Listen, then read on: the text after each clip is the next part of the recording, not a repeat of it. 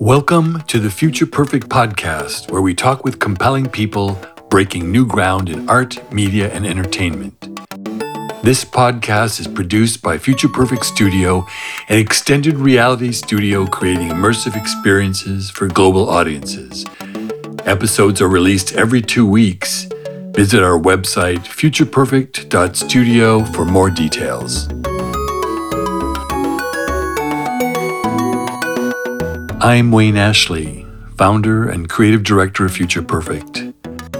This week, we interview Liz Rosenthal, curator of Venice Biennale International Film Festival's official selection and competition program for Venice VR.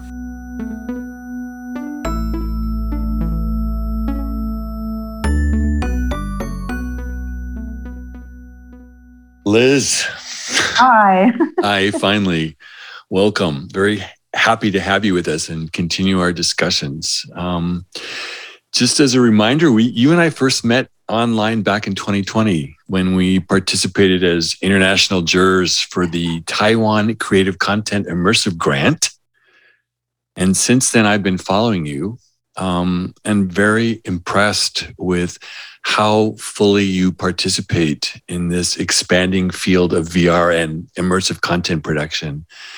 You're a curator, an executive producer, a mentor, an incubator, a CEO, and an international speaker.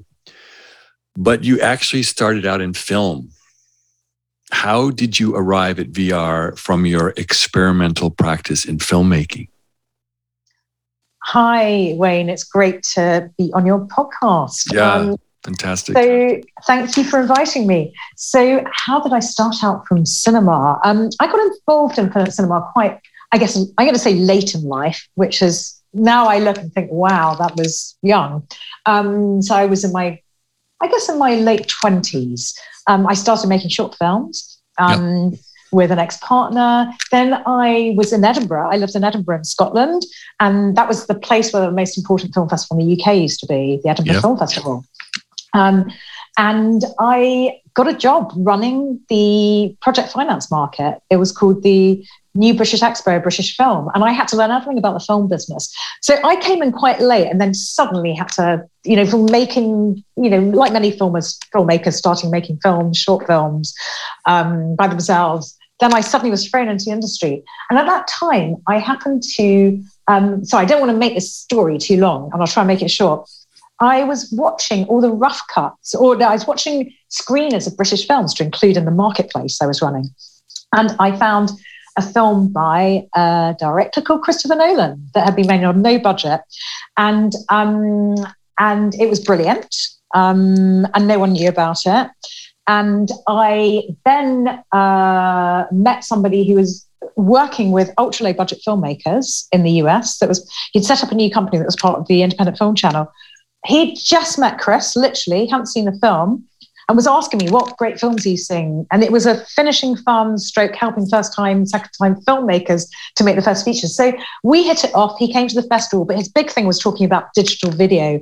Instead of using Super 16, which was at that time, was how could you use available tools? So these new prosumer cameras, later the editing systems, which people weren't using, like Final Cut Pro and Premiere. And I got involved with working with them. We hit it off, obviously. We bonded over Chris's first film, and I started working with them. And we were very much at the forefront of using digital production tools. And then we got interested in, this is the beginning of the 2000s, what the internet and digital tools were going to do in terms of engagement and distribution and new forms of creativity. And that's where I took off. When the company got shut down by the film channel, we'd done 13 feature films. I was excited about this area because I thought, wow, this was the place where it's going to get exciting. The internet. So you and I talked about how important the internet was to both of our practices. I mean, the internet for me changed my whole trajectory. What effect did the emergence of the internet as a public media space have specifically on your practice? Well, I think you'll probably get a clue from the name of my company I set up in sort of 2006, which is called Power to the Pixel. So I was super interested because I've always been someone who's interested in working with producers and artists and how they can get their work supported and out into the world and use the best tools and the best ways to do that from a creative and a sustainability perspective. So I guess that was my first excitement, was seeing the film business. It was totally, and like many businesses as they develop, sectors as they develop and expand, they get more and more fragmented, and you get people siloed into different parts of those sectors doing different jobs. And then the relationship between the maker and the producer and the audience is completely distanced. And that's a real problem, both in a kind of return on investment or impact for the producers, for the initial people making it, and also in terms of how the form develops. Because you've got to be in touch with the user and the user experience. Always something, or art forms kind of slow down or become irrelevant. And so that really changed my practice, thinking, wow, suddenly you've got all these available tools that are prosumer and then now consumer tools.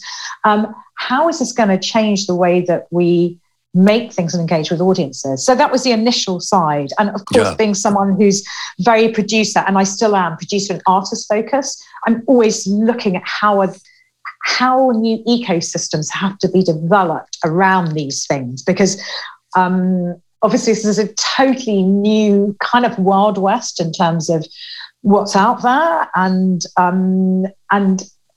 I take my hat off to people who start experimenting in this area and are curious. And so really it was the beginning of the 2000s first, in terms of what I was involved in, because I came from film, was very much around engagement. And I saw these possibilities of filmmakers engaging in interesting ways with their audiences. But so a specific question to that, were you more concerned about creating traditional films and then distributing them widely using the internet as a kind of distribution platform and reaching different kinds of audiences? Or were you concerned about the possibility of creating actually new forms and thinking differently about the image and about its production? Well, what happened, it was all organic. And I'd say that my whole career has been organic. I haven't set out to go, oh, I want to do something internet or digital. I saw it from a place of need. So what happened is, at first I thought, wow, this is going to be amazing for film distribution.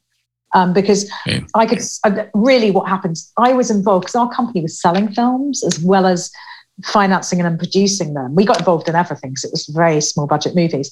I saw how it was completely broken the film business back in the 90s. And this is now, everyone's like, the film business is broken. You could see it back then, how it didn't function. So there was the side, it was around film distribution and then engagement, because once you start having something that has interactivity, you have a feedback loop with your audience and the tools that you're doing. So interesting enough, what I realized was loads of sort of impact, especially documentarians who are working on film, understood this because they had something active they wanted their audiences generally to do, those that are activist filmmakers. And so interactive tools and the internet are super useful, and a very basic way now when we think about it. So it was community engagement. And then once you start working with, obviously, a new tool, you realize that it's not the same. It's not just about reformatting the old medium with a new tool. All these new possibilities work, and a whole new language. Everything opens up. Yep. So in the past, you've discussed VR as the result of a complex stream of influences, most specifically film, theater, and video games. How do you see these streams coming together in VR? That's really interesting, because VR and immersive content, or XR, is the area that I'm now working on that completely consumes me, and I don't have enough time to follow all the developments. So, that's totally, you've got it in the 3 different sectors. I think that's a kind of summary of how, VR has the cinematic qualities of the big screen in certain circumstances, and that can be both live action shot, 360 video, or it could be animation and, the visual, the immensity of being in a whole space, relates in some way to that. So especially to filmmakers and the film community, go, you've got to see a film on a big screen. So this is way beyond. So there's something around that. Then there's a participatory and spatial free roam aspect of immersive theatre, and particularly immersive theatre because when you're in a virtual world, your characters can interact with you in real time. And if you're designing real-time characters that are going to be interact in terms of what you do as a player or a user, then you're going to have to understand that real-time interactivity. So immersive theatre and the spatial idea, obviously you could be free roam in an open-ended world, or you could be in a contained world, but those are very much aspects of immersive spatial theatre. And then the interactivity and agency of games. So all of these things are super interesting. And then of course there are people from the visual arts, from sound is so important in immersive content. There is, all types of interactive designers and UX experts. So, but those are the three main things that I would probably point to. Yeah. So I'm conflating VR and XR, and I know that VR is a part of only one set of technologies and creative practices within a much larger field. Can you just briefly lay out what XR is so that our audiences understand that this is actually quite a complex range of technologies and practices? Absolutely. So XR, which often gets mistaken for obviously the environmental movement, which is totally normal because that's way more mainstream and probably should be, than XR. So XR stands for extended realities. And this is a real summary because there are other bits around the side. I would say I'm going to put them into three different types of realities then. So the first is augmented reality, which you experience on a flat screen, so a phone or a tablet, which is 2D digital information that's layered over the real world. Then on the next one I would use, stepping up, is mixed reality. So that's 3D holographic information that has to be on a special mixed reality glasses. So, for example, and so far, it's really only their B2B solutions. So they're for enterprise. So the HoloLens by Microsoft and Magic Leap, very, very difficult and expensive devices. So I've seen beautiful projects, but they're prototypes shown in festivals so this is 3D information you can move around and interact with your hands, interact and pick out things. So it's very exciting, but you need a controlled environment still to make that work. And smart glasses are going to come out. They're starting to come out. The first big company that's a kind of forerunner is Nreal, who are doing deals with telco companies. I don't know if it's in the US yet, but I'm based in London and in the UK, not Canada, in case you have Canadian listeners. And we don't have it here yet, but I think it's launched in Germany, Spain, Korea, and Japan. And those are consumer versions of the HoloLens, and they're about $500 as opposed to about $2,500, $3,000. And then the final, I would say, is virtual reality, which completely dislocates you from the real world. And I don't know if you want me to go on, Wayne, just to talk about the expanse of what VR I'm going to ask you in my next question. It's a great lead to this next thing. So many people are going to assume that VR is confined only to a headset and involves a mostly private and singular experience. But you have really opened up quite an expansive range of ways audiences can encounter this new medium. So lay out for us the many forms and contexts that audiences might encounter VR at, for example, the Venice Biennale. Yeah. So, which is really impressive. I get very excited because there you are in this one festival and you're able to really, play out with such a continuum of ways that one can interact with these kinds of experiences. So yeah, that's good going back to Venice because Venice kind of encapsulates all the different forms of VR. So I'm, amongst the other things I do, my main roles is I'm the curator with a dear friend and colleague, Michelle Rayak. We co-curate Venice Immersive together. So it's the immersive content competition section and official selection for the Venice International Film Festival, which is one of the A-list film festivals. There are 4 or 5 of them around the world. So important space where films release. And we are very lucky, the Biennale, who they run art and architecture events, but also the film festival, are very excited about embracing this medium. We have our own section and our own island, which is quite exciting to exhibit. And because the Biennale are all around exhibition, new art, about champion different art forms and having these beautiful audience experiences, we've been very lucky. We have this island. We can build up an exhibition and show all types of immersive experiences. So I'll run through what that means, because I think a lot of people get a chance to see one VR project and they go, that's VR. We are talking about a set of tools, many tools and technologies where you can create all kinds of experiences and worlds. And so I'll run through what they are. Yeah, give us some examples. I think that'd be really helpful. So the first thing to slice up, I think VR is into kind of 2 different types of VR. I'm going to start there. There's 3 degrees of freedom and 6 degrees of freedom. So there's so many acronyms, but I'm going to break it down. So in 3 degrees of freedom, you're basically in a sphere. So in a headset, it's a bubble that you can look around, but the field of distance between your eye and that sphere doesn't change. So you kind of have no agency.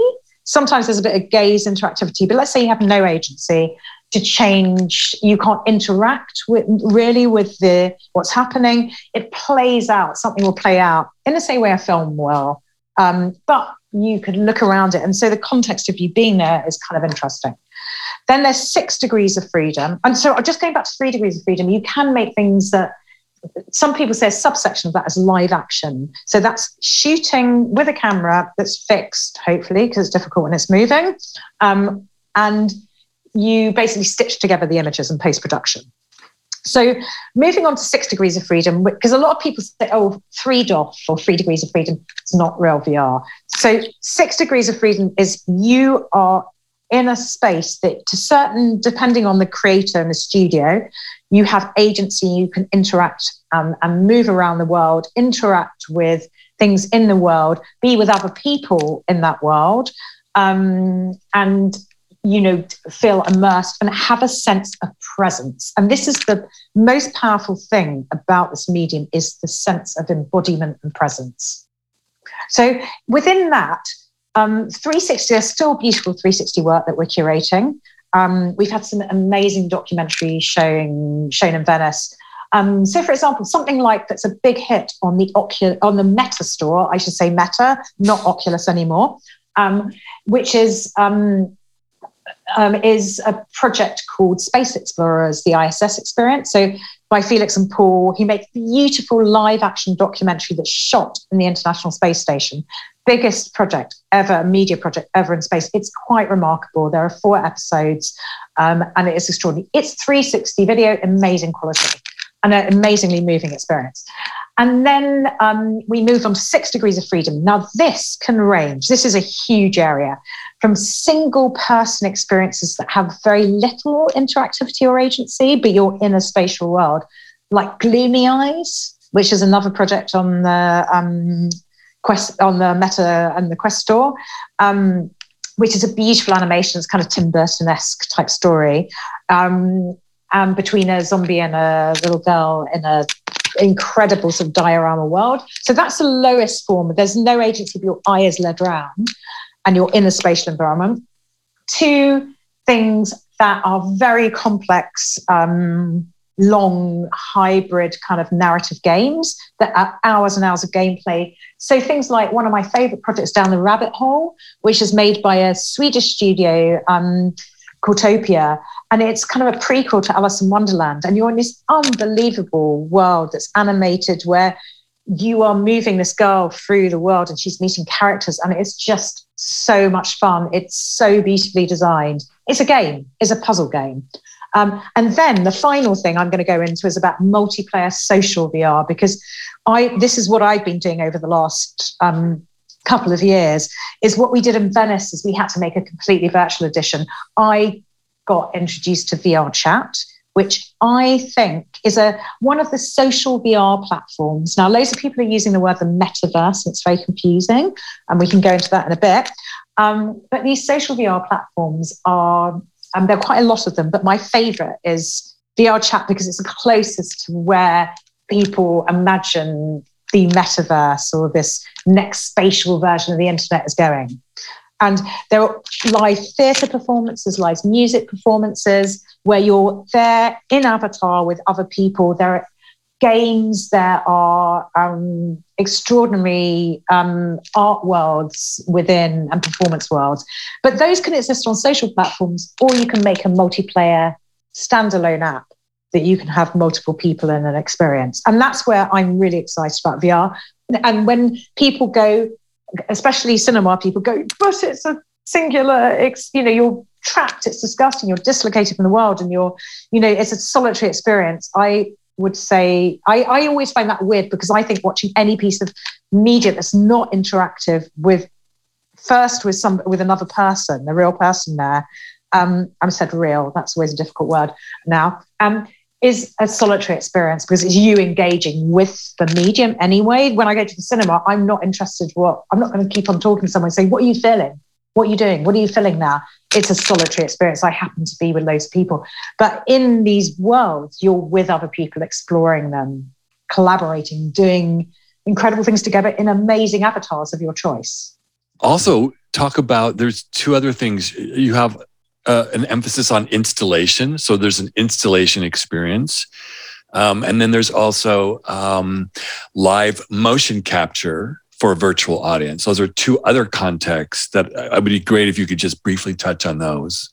Thank you for reminding me. So in Venice, the great thing is we are showing the works that can only be shown in a location, that can't be in a remote virtual platform. And we've shown a number of these types of works that involve building maybe complex sets and having complex technology that people can go into experiences together on site. So the way this happens is your headset has to be connected to a backpack, which is its own computer. So you're free, it's called free roam. And so it means that you're freely moving around. You're not connected up to a computer, so you're tethered. You're free roaming in a space where you can see other people and interact with them, and maybe actors, dancers, and performers. So in Venice, I'll give you some examples of the kind of thing I'm talking about. Our biggest production was called the Horrifically Real Virtuality, which is a French group called the DV Group. These incredible experiences which involve actors and haptics and sets that you generally onboard into some experience. So the first thing we showed, and this is the first thing I did at this time, where I had never been in this experience, and they didn't tell me before I tried it out. It was called Alice, another Alice. Alice in Wonderland is always a good theme. She really gets a lot of attention in this zone. Yeah, absolutely. So it was Alice, and I basically got led into this beautiful room. I was at Cannes, actually, at the film festival, and they invited me to see this thing, didn't tell me anything about it. Went to this beautiful apartment, went through these red curtains into this beautiful room, and put on a headset. In a few minutes into the experience, I realized I wasn't talking to an animated character. I was talking to a real person, and I was who was represented by an avatar. So they're real. So what's happening is they're being real-time motion captured into a virtual environment that I'm in at the same time. And I'm real-time, my hands were. But this is the thing in VR, you can full body track your participant as well. So that was in the midst. So what happened is the second thing they did, Horrifically Real Virtuality, took you into the world of B movies, American black and white B movies, where you were with Ed Wood and Bela Lugosi shooting the last movie they did together. And it was a crazy descent that started where you were in the real beautiful set with Ed Wood and Bela Lugosi shooting the thing. they captured images that you were capturing that then you went through into a theatre. We had 3 physical sets. We put on VR and then we went crazily down the rabbit hole into these different layers. And it's 6 people, 6 audience members, and I think there were 3 to 4 actors. Wow. So yeah, it was pretty astonishing. It was about an hour long, the experience. Amazing. Is there any documentation that we can look at of these in any kind of way? There's a trailer that you can find. Let me know. That would be great. It's really hard to get the experience. I know. But there's another experience I can tell you about that. I do have a great trailer I can send you the link for your listeners. Absolutely. So it's called VRI, and it's a dance experience by a Swiss choreographer called Gilles Jobin.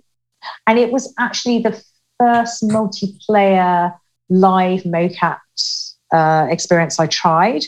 And he is exceptional about experimenting with this medium, where he mocapped his dancers.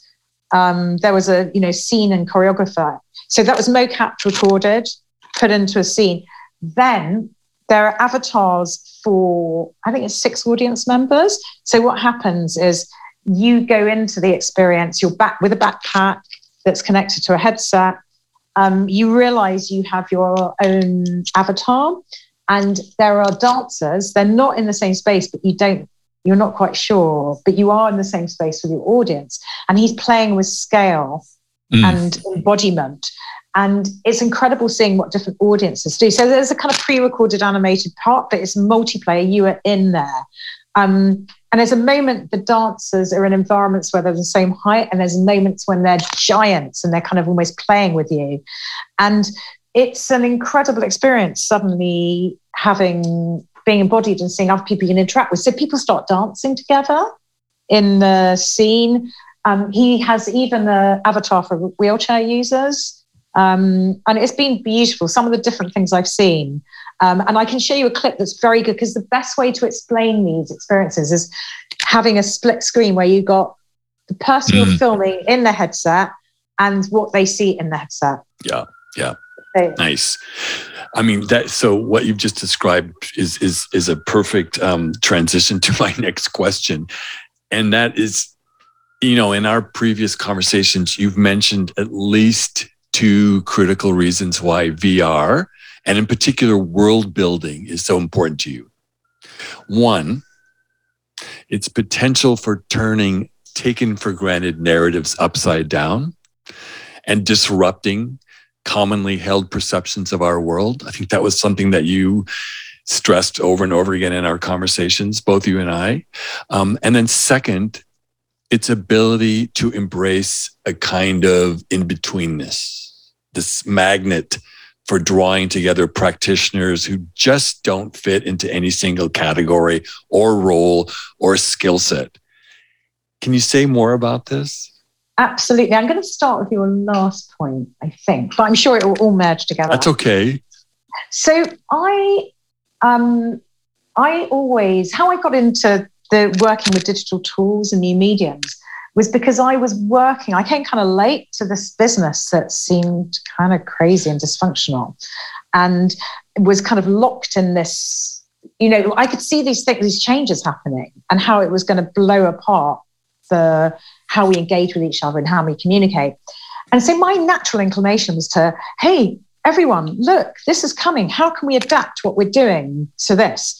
And what usually happens, and I totally understand this because I have always been somebody who gets excited about the new and how it's going to change. And some people aren't. And it took me a long while to realize this, that I like things that change. I like the idea we can change. I like the idea with adapt. And that's kind of terrifying. When you have going back to the business idea, there are people whose first their skills and their businesses and their money and the way they live or the way they think is embedded into something. And that's, and I'm not like that. So for some reason, I never really thought about this till I got older. It's like, why? What is the matter? Well, why can people not see they have to look at this? Because it's going to break apart what they're doing. Or it's going to create amazing possibilities. So I think stepping out I love the idea that we can adapt as human beings and change. And that's what makes me curious. But at the same point, and I'm going to come back to the in-between part, because when you start stepping outside of a sector or a silo, it's not like you're jumping into another one. And this is what happens: is everything in our world is fragmented and silo. And I'm going to talk philosophically. I feel knowledge is fragmented into silo, and in a way, we have loads of things that we can find out now. Because they're supposedly all online. If you depending on censorship and what comes up, who's paying more money to get it up front. But in a way, I sometimes think we've become dumber as human beings because our knowledge is when you study now, you do a very specific, tends to be, and so much towards technology now and IT and computer science, that is so narrow. Same with medicine. When you look at medicine, you go to a doctor and they look at one part of your body. We are a system. We are a system that, number one, we're an energy system, our bodies, and then we are connected to the outside, and everything we do connects. And depending on your philosophy, some people will think, and I very much think this, we are connected to the universe. So let me go back into into the sector and BRs. We're world building. We're starting to build spatial environments where we're recreating spaces that we can be in and exist in and embody and be present. So to do that, we need all the skills to do that. So we talked about the, cinema, immersive theatre and games and, being the three pillars. But we need, if we think about it, how does this affect us? What's it going to do to us? There are neuroscientists and psychologists and people developing, thinking about quantum physics and working this area.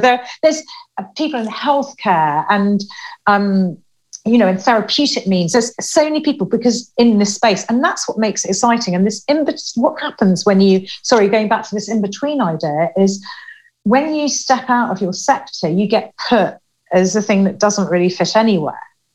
And in a way, I feel, and I'm not trying to say, aren't I important? But I feel some people who are in these areas, I've seen it in people. So the digital person at a TV company, or the digital person in an arts organization or a cultural organization, or the digital person in a big media or a studio, they're always the person, nobody really understands what they do, and they generally get given the IT and the operations to do along with anything creative. And then after a while, a lot of these people, because the people I've come across are people who put into these positions, but everyone thinks, we have to do a bit of that, but it's not really important. And so when there's a cut or there's a strategy change, they're the first people to go, or they get so fed up with having to explain or try to find a reason to be in a company, they leave. Those are the in-between people are really needed because they're who help us adapt and view things in a bigger perspective and be able to see ways of adapting and to adapt our practice. It's not all about revolution and change, because I'm a strong believer in, there are incredible disciplines that have been developed over, decades and centuries that we need to respect, and lines of thought and social and cultural commentary that is really important, that needs to come into this environment. But it's about not seeing these people as these peripheral people, but they are key to any practice or business. 20 years ago, I began working with a variety of cultural institutions in the US who are seeking to expand their audiences through selective integration of new technologies into their programs. We've talked about this. At that time, I experienced a profound resistance, almost resentment toward having to contend with these new technologies and creative processes. This is 20 years ago. Have things changed, Liz? It's funny. I remember where are the points of contention that continue to circulate after decades now? I think there's always this fear, and we see the world as a fear. Fear is one of the things that drives people to do, unfortunately, desperate things in the world. But I would say fear is a problem of change. Fear of change is always difficult.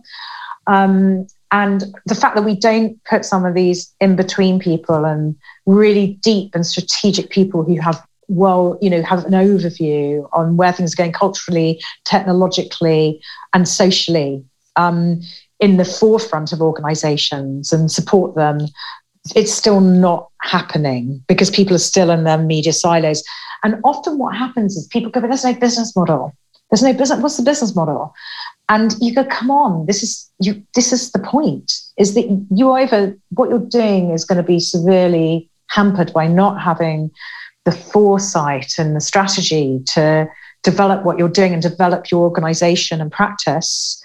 And so you don't need to they're going to help you to find that. And people used to say to that, pound to the pixel, because I ran a big event that was a project finance market, a think tank for commissioners and financiers, in a conference with leading artists and speakers.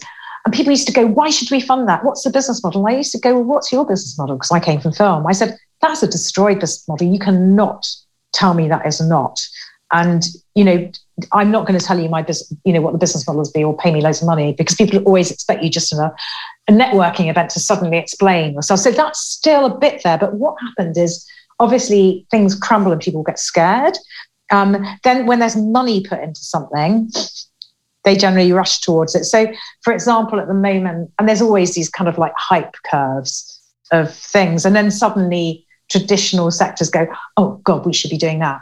And then but then it's usually a hype for a while, and they go, oh, well, that was a load of rubbish, and let's forget about it. So that's what happens. They never give enough longevity or support the fact this has to be a through line. Are you experiencing these kind of challenges at the Venice Biennale? The Biennale was amazing to support us in the first place. And that was the president who left a couple of years ago, Paolo Barata.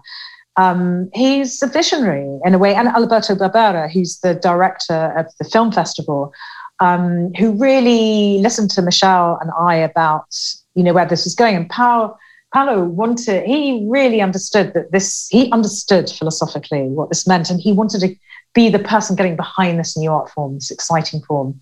But at the same point, the Biennale is an incredible organization, but divided into silos as well. There are events. So, of course, and I think in every organization, it's really hard to do the new thing that kind of fits between so many things. So we're in the film festival. So a lot of it rotates around the cinema industry. And it's always, wherever I've been, it's been hard. So I've worked with a lot of film institutions, because outside of the US, in countries that have subsidy, so government or soft subsidy for culture and media, it tends to be the film institutes, or the ones who are originally the film institutes, who may have different names now, who hold the purse strings. The government gives them, their Ministry of Culture gives the money to them. And some of them are further along than others, but most of them are thinking in film still. So it's quite hard. Tell me, can you discuss any projects, any ideas in development that our audiences need to know about? Projects on the horizon that will be critical to this field? Well, I'll talk about some projects, because giving some examples of things that I think are really important to look at. And it's a really difficult area because, organizationally, obviously, if you don't have the support of organizations, it's very hard with the funding and the training and getting people working and, the whole ecosystem. So, it's young still. But the things it's incredible looking at these studios and artists who are making work. They're using new technologies, which are evolving the whole time. There's no standard business model for them to get financed or distributed or exhibited. And they are working so hard on all these different fronts. And it's new creative practice they're developing. It's hard enough making a film and getting money for it. So I'd say that, it's tough because you're putting together support from different sectors. So I'm going to talk about some areas where there have been some interesting things. I mean, I'm mad about social VR and VR chat. And I think it's an incredibly exciting space for people to get involved in, because it's kind of like, I know this is a very weird analogy because it sounds a bit basic. It's kind of like the YouTube of VR in a way, or the social VR, I should say, because you're on a platform where you can upload a world that you've designed in Unity, or you can start building your avatars in a selection of different software. And there's so much information in groups and the community. So you can start by just visiting and getting into it, because it's totally, if you have PC desktop, you can go on desktop, but if you have a headset, obviously it's better. And a connected PC headset is even better. But this is the first places to visit. And then the world builders are kind of people who wouldn't consider themselves artists, but are doing these spectacular adventures. And so now pioneering artists are starting to work with these mediums. So I'd say the live performance projects and the club scene in VR chat is amazing. I mean, tell me some of the live performance that we should look at or be aware of. It's something, for example, I'll give you two titles of live performance. There was something that won one of our main awards, our Lions, back in 2020, was called Finding Pandora X. I'll give you some titles of other things that are happening because it might not be on again. Kira Benzing, amazing pioneering director, based out of New York. What's the person's name? She's called Kira Benzing. Okay. And this was pandemic-led. So she'd done some amazing experiments. The year before, we had something called Love Seat, and it was a live performance for 50 people watching actors who were mo-capped into a virtual world that was screened around us. So it was combining already live performance and virtual worlds. She went a step further. Finding Pandora X was a reworking of the myth of Pandora in VR chat in worlds they created. So it's up to, I think, about 15 audience members, and there are 3 actors who play the gods. So there's Zeus, Hera, and Pandora. And it was just exceptional. And I tried it at the beginning of the pandemic. And you learn to fly. They have a mechanism, because there's all kinds of things you can do in VR chat, and there are all these plugins that these prefabs that people design and release out into the community. And so there's amazing stuff. So I was stuck in my flat. It was the first awful months. It was April 2020, and I was flying in VR chat above this amazing world. And so we showed that. It was brilliant, won an award. Then something you may be able to see again, because it's replaying, is one of the actresses who's in Finding Pandora X, Deirdre Lyons, and her partner, Stephen Butchko, did this project called Welcome to Respite, or Respite in American English. I always say respite. Is Welcome to Respite. And it's another performance set in VR chat that may have different runs still. We showed it in Venice last year. Another beautifully designed world in VR chat. But then I want to talk about another thing that I love that we had in our events program last year. It was called Mycelia, and it is an incredible performance by a Canadian artist, Nanotopia, who makes music with mycelia, or mushrooms, in her studio in Canada. And she was performing live into a VR chat world that was designed by an amazing community. It was 5 people from that community, the Metaverse crew, who designed this incredible crystal-like mushroom cave world. And she's performing in this incredible stage in the middle of this cave. And they give you avatars, they're mycelia avatars when you come in, and the performers are wearing spectacular. They are so beautiful, the avatars. So she's performing live in avatar with her mushrooms, with her mycelia, for a very special MIDI system. And you're there in your mycelia bathing in this incredible world. And it's one of my favorite things I've ever seen in VR chat. So those are the things you recommend. Yeah. So I went deep into social VR. Yeah. But then some of the experiences, I'll just pick some things that I think are really important to look at. I'm really interested in, you talked about world building, and I didn't answer that question about how this is really important. What kind of worlds are we going to build? And obviously a lot of what happens in these spaces is driven by dystopic visions from science fiction books and movies. And so many people who are in VR are, huge fans of Snow Crash or Ready Player One. Or there's many dystopic visions we've seen of what's happening in the media. And they're so negative, the views of who we are as humanity. And I sometimes wonder, are dystopias, are the way we are now, have they been designed by artists? to, have people created them because they've seen them in books and movies. And in a way, the architecture that's built, what's happening in the world, the pandemics, all these things are almost, we've seen all these things. It's not like these people had, some of it I think is inspired. So I think, well, why can't you have a different way that the importance of what kind of words you build is it's so essential that we think about what kind of virtual spaces we're going to be in. And what my main thing for getting in, because I'm not a technologist at all, my main reason for going into this area is because I was thinking, wow, this is going to be, we're going to engage and communicate in such different ways.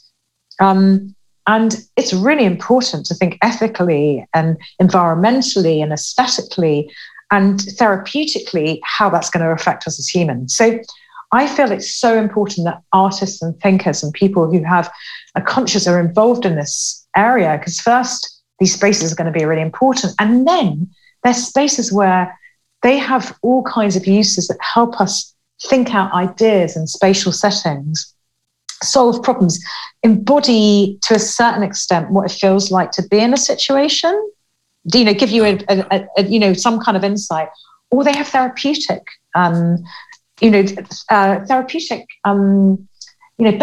that are really powerful. And so this is a really exciting space, that I think the space between art, technology, our minds and bodies, and the well-being of our minds and bodies and the world is really important.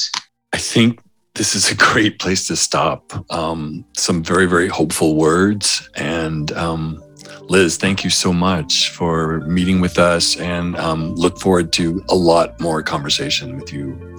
It's a total pleasure. Thank you so much for the great conversation. And looking forward to this is the beginning of many. Thank you. Thank you so much. It's so good to see you. Thank you so much.